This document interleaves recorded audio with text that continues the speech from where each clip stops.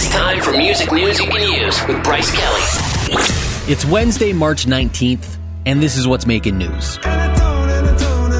Coldplay main man Chris Martin is going to be on 3 upcoming episodes of The Voice. He's going to start his run there on March 31st. Coldplay's new album, Ghost Stories, will be coming out in May. Sonic!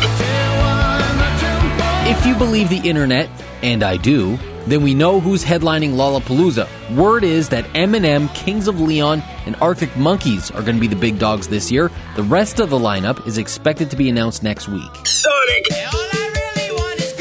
And the Beastie Boys have settled their lawsuit with a toy company. If you remember, both sides had sued each other after this toy company, Goldie Blocks, used a parody of Girls in a recent ad when the Beastie Boys have a long-standing rule about their music being used in commercials. No word, though, on the final details of that settlement.